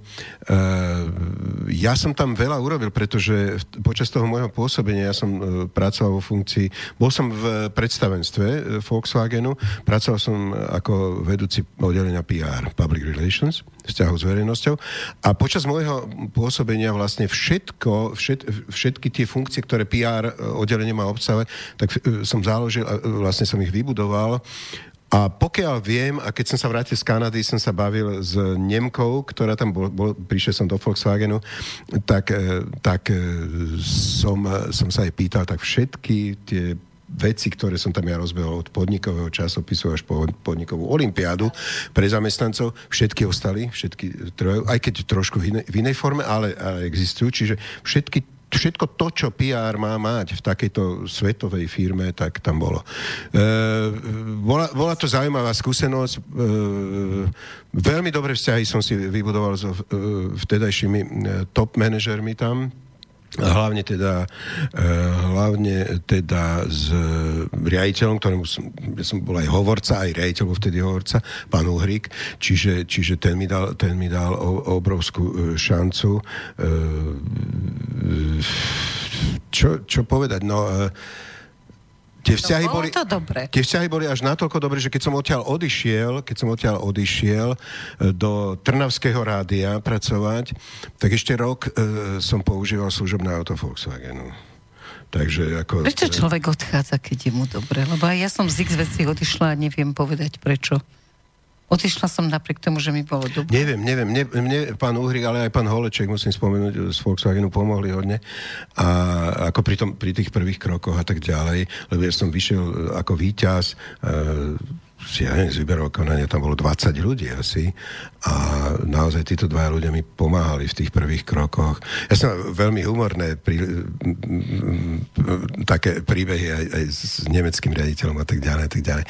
Ale hovorím, veľa naozaj neskromne musím povedať, že veľa som tam, lebo to rozbieha. Ja som taký človek, ktorý rozbieha určité veci, mám dojem. Tak to som vlastne vyprojektoval a rozbehol aj Kolibu, ale Rádio Koliba. A potom som pomáhal aj neskôršie ešte niektorým rádiám, som robil takého poradcu. Takže musíš to vlastne založiť. Volkswagen fajn, veľmi dobre. Erika, druhá otázka je pre teba. Posluchač Pálo píše: Pani Vincoureková, film o Mečiarovi odhalil hĺbku priepasti chápania demokracie a vôbec myslenia medzi staršou a mladou generáciou. Z môjho pohľadu veľmi slabý, ale poučný film. Po jeho zliadnutí som sa začal báť o tento štát a 3 bodky. So srdečným pozdravom, poslucháč Pálo. Ja vás pozdravujem. Neviem, prečo ste sa začali báť, lebo ja sa nebojím, lebo kým sú ľudia v pohode, a ja si myslím, že my Slováci sme zväčša v pohode, tak akože štát nemusí sa báť o svoj... Ja si len myslím, že možno tá priepas sa... Pre mňa to bolo z jedného pohľadu zaujímavé a to je v tom, že to, čo chcem šíriť, moje krédo životné je o tom, že keď má niekto iný názor, tak je to človek, ktorého si môžem vážiť, len má iný uhol pohľadu. A preto som do toho išla, alebo však 1000 všelijakých mailov prišlo a neviem čoho. Šla som do toho preto, aby som to ukázala, že to, že má niekto iný názor, vôbec neznamená, že to nemôže byť môj kamarát, že to nemôže byť človek, ktorého si vážim. Takže tak. Zahráme si a ideme ďalej.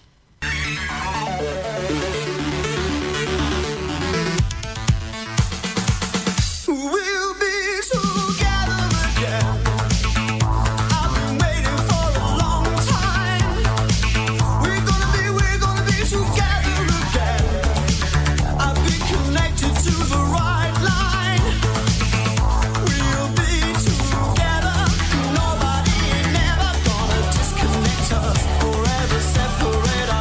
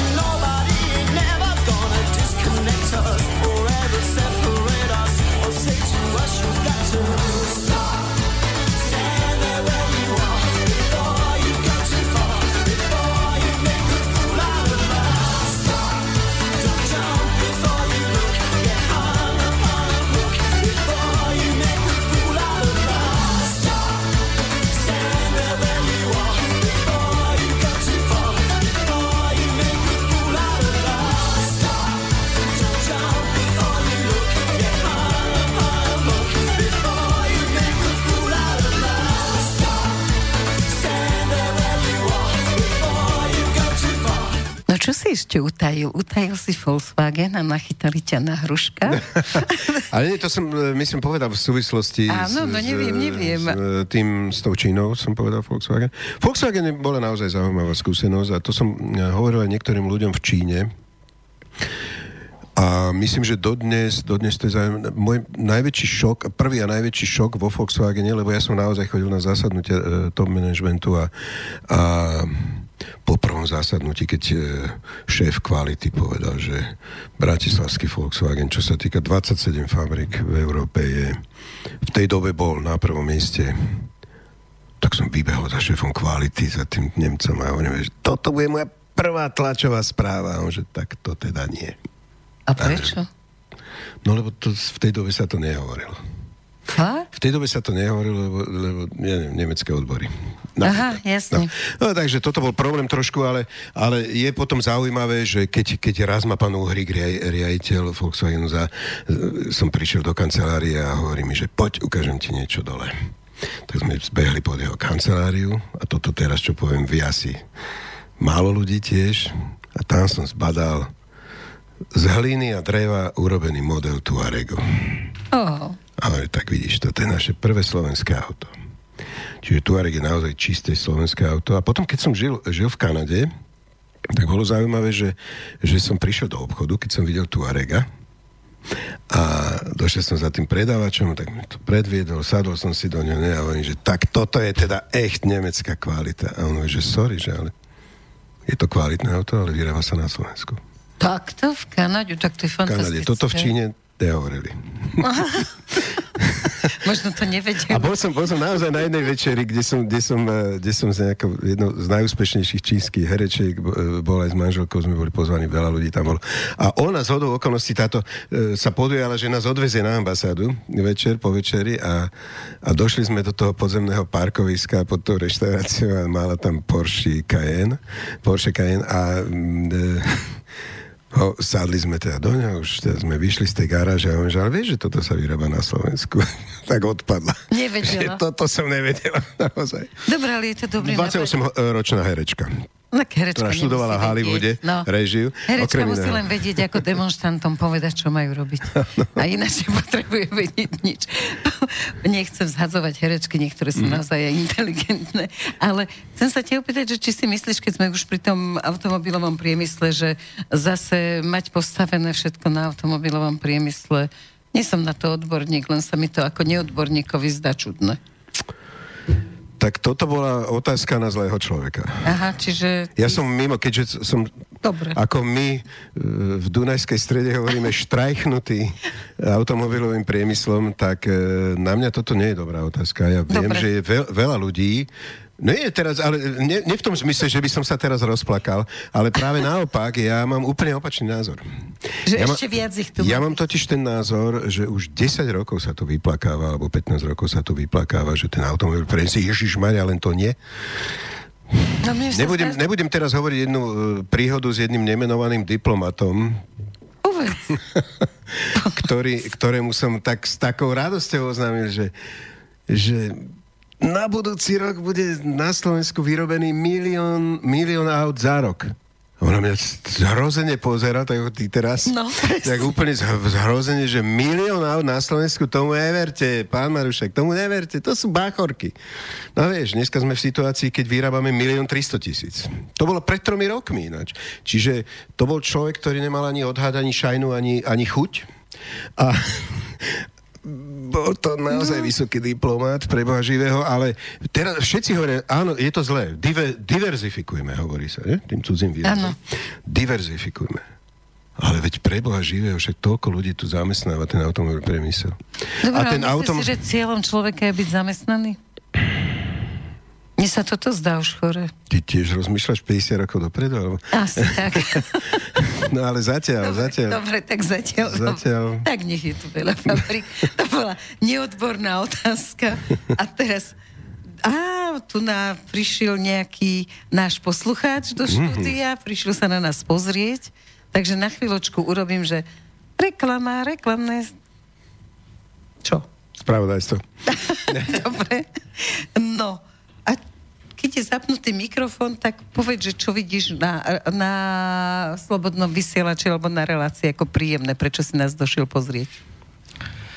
No tak prišiel som vás pozrieť, neviem, či mám zapnuté. Áno, môžeš, jasno. Áno, môžem. Tak boli sme na koncerte so sestrou a prišli sme pozrieť aj Martina, tak sme prišli pozrieť aj vašu reláciu. Takže máme nejakých fanúšikov, dobre. Tak fajn. Takže už sú dvaja. Áno, tak už sú dvaja. Takže prosím ťa, vítaj aj so sestrou. A skáde ste prišli, Ľubo, povedz konkrétne. Spod Tatier. Po Tatier, veľa snehu je po ceste, že si spomínal? No áno, išli sme cez Donovali, tak tam bolo dosť veľa snehu. Super, dobre. Aj Danka, niečo nám povedz, tu je vedľa teba. Zdravím všetkých poslucháčov Slobodného vysielača. Prajem vám pekný večer a pozdravujem konkrétne z Vysokých Tatier z môjho pracoviska Starý Smokovec. Aha, ja tam mám kamaráta, ktorý má hotel Grand Hotel Bellevue. Wow, tak to by mohol byť aj môj kamarát. A je tam veľmi dobré, musím teda naozaj urobiť reklamu aj Grand Hotelu. Máme krásnych medveďov, diviakov. Áno, tam sú medvede rovno pri vchode sú. No, keď idú čašničky... Nie, normálne živé. Čašnička mi ukazuje v telefóne, že to som včera taký 200-kilový medveď, že tento bol včera, keď som šla zo služby. No niektorí máme psov, mačky, škrečkov a my máme medvedie tam. No a keď to máte dobre. Je to milé. Super. Ja by som týmto len chcela povedať, že my s Martinom budeme 23. vysielať normálne bežne a 24. Pondelok. Budeme vysielať od 19. hodiny pre všetkých, ktorí sú sami. Budeme vám púšťať pesničky, budeme vás troška baviť, alebo si s vami podplačeme. Jednoducho Vianoce pre všetkých. Áno, jednoducho Vianoce pre všetkých zo Slobodného vysielača. Takže vám ďakujem, my pokračujeme, prepáč, že sme ti do toho skočili. Prišiel aj mail, Erika, ešte od jedného poslucháča. Poslucháč Jaro z Bratislavy napísal takýto mail do našej relácie. Ahoj Duško, Kiska príjma v paláci kozu a my sme spolu jedli kozu pred 3 rokmi na moje narodeniny v Číne. Čo na to hovoríš? Jaro sa pýta z Bratislavy. No, tak čo? Tak my sme barbari? Je to My dvaja sme barbari? Aká bola koza? Koza? Dobre, fajn, všetko v poriadku. Teraz som mal barána, vidíš, na stole, keď som bol v Kazachstane, takže to bolo zaujímavé. Tiež, aha. No. No ja som bola v Kazachstane a tam je to veľmi zaujímavé všetko pre nás, lebo tam to je úplne iné, ako... Ja som si pripadala, že som sa dostala do inej dimenzie. A to som bola, že vládna delegácia. Ale ja som bol teda v Almate a tam to tak je chytené trošku Čínou, ináč musím povedať. Aj čo sa týka stavieb, budov domov a susedia s Čínou, takže samozrejme. Tak ono sa to vždy takto šmrclo. Ale my nie sme s Maďarmi šmrcnutí. My nie sme, moja manželka je Maďarka. Ja dobre po maďarsky. takže... Trávila som prázdniny v Komárne. Takže my sme to tam patrali potom, po týchto vzťahoch. Ale ten temperament máme, myslíš? Že majú aj niektoré prvky oblečenia, pozor, a myslenia, slova, niektoré sú veľmi podobné. No tak sa vráťme k sanskrtu. To bude z toho. Tam v tej Indii sme vlastne mali ten základ toho slovníka. Musíme to nejako zahrať na slovenskú notu. No zahraj niečo, Martin.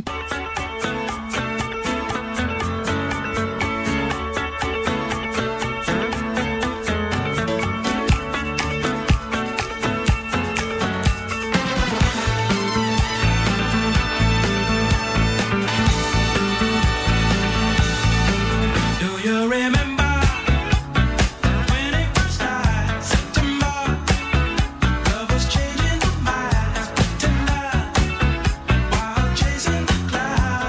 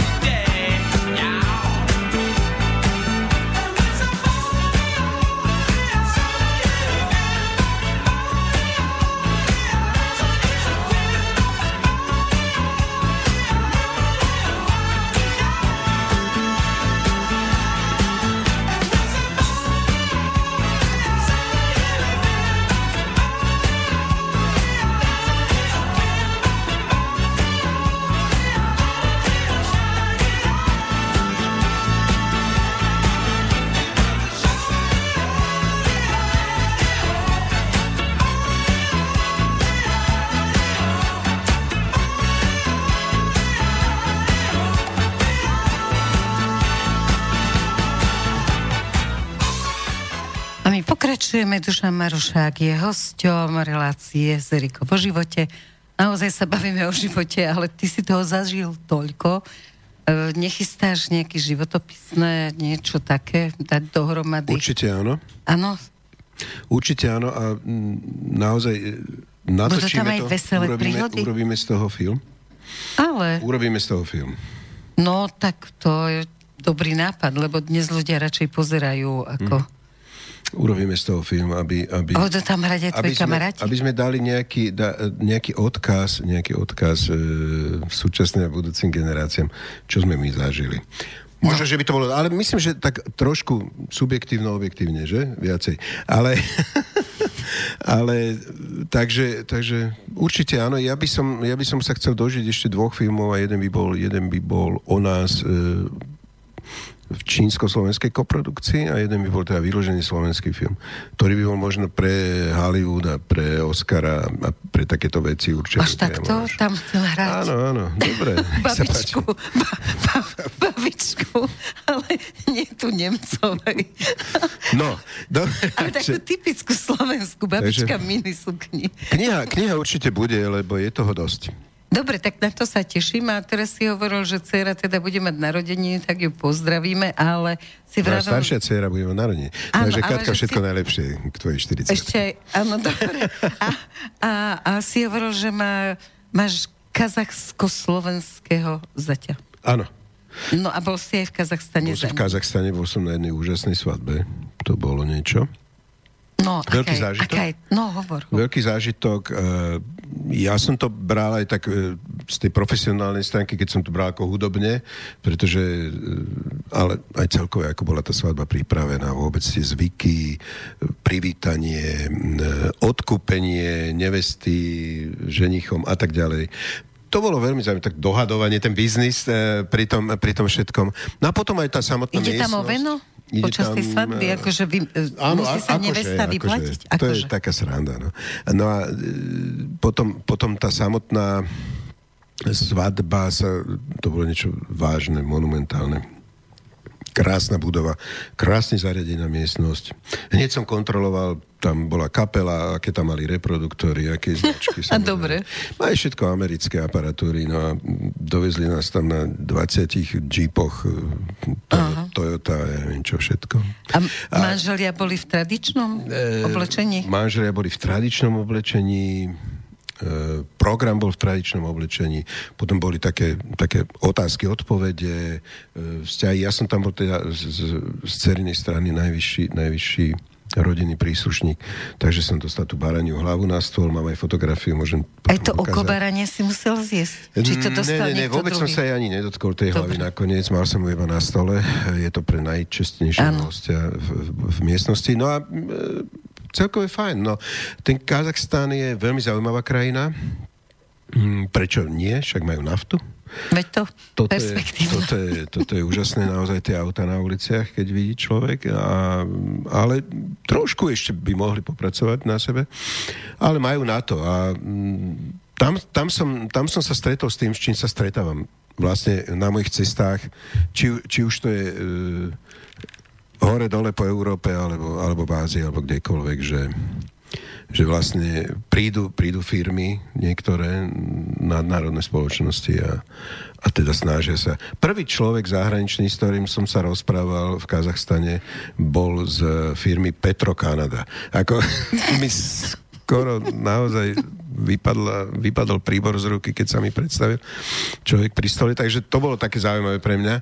Čiže všetci tak, ako všade na svete, všetci sú tam, všetci sú pripravení si odniesť odtiaľ tie peňažky. Almaty je mesto jablk, musím povedať, a tie jablká sú tam naozaj úžasné. Nechcem teraz kritizovať nemenované všetky reťazce, že tie umelé hmoty, čo tu kupujeme, to je naozaj úžasné a to, čo som jedol tam, tak to bolo niečo fantastické. Ako od nás zo záhrady. Ne? Teraz čerpáme s manželkou tuto zo záhrady z Dunajskej stredy a musím povedať, že tie jablká sú niečo, to je zázrak. A toto existuje Keď aj... majú šťavu. Áno, toto existuje. Čiže všetko, čo má nejakú hodnotu, už má nejaký punc nejakej zahraničnej firme aj v Kazachstane. Viete? Takže potom človeku sa po nejakých pohárikoch otvoria oči, ale niektorým sa otvorí duša a začnú vám rozprávať, že teda bysťu, tak toto sme chceli. Toto mi povedali po pol litri vína v Rumunsku a tak ďalej. Čiže čím viac človek cestuje a zistuje, že čo sa deje, tak... Možno ten film by mal byť medzinárodný a volať sa Toto sme chceli? Ja